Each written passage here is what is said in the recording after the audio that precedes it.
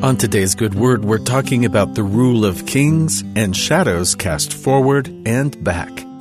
In tight city streets, there are some areas that are illuminated by the sun only a few hours a day, since towering skyscrapers cast shadows across the streets. The taller an object stands, the greater a shadow it casts, stretching behind it much further than its original height.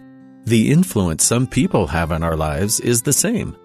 Though one human life is quite short in the grand scheme of the history of the earth, there are some lives that loom so large over the lives of their fellow human beings that their influence grows beyond their immediate surroundings.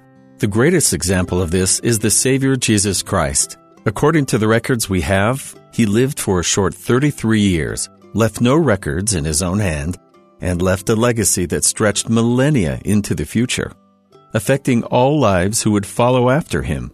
His disciples in his lifetime didn't understand the full scope of his power as the Son of God at the time, but they knew he was important and recorded his words and deeds for future generations.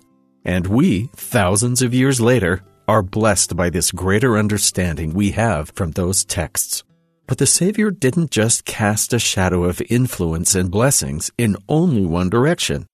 While his disciples wrote of his works for the benefit of the future, prophets long before Christ wrote of the works of a coming Messiah that were still in the future. Centuries before his birth, the servants of God knew there would come a Savior, one to bring miracles, the law, and the kingdom.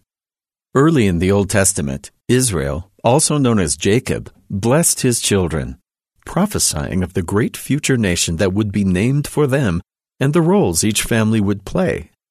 In his blessing to Judah in Genesis chapter 49, he defined many of the tribe of Judah's blessings, as well as the blessings they would provide to the world, foretelling of the coming of a great prophet.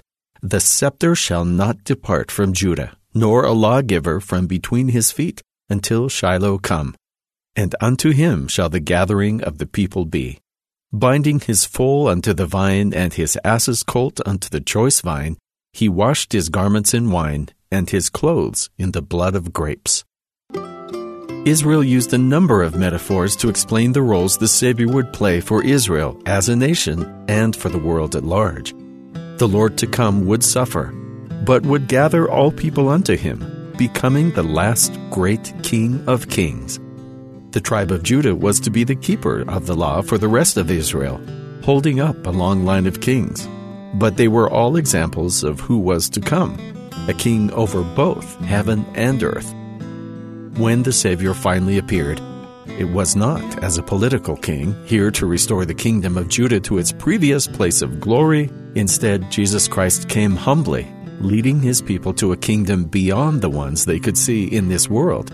He was not just a hero for those who knew of his coming through prophecies, but for all mankind, no matter their place or time on the earth.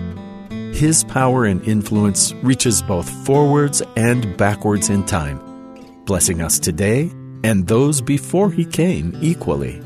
The King has come for all people, for all places, for all times. And that's the good word.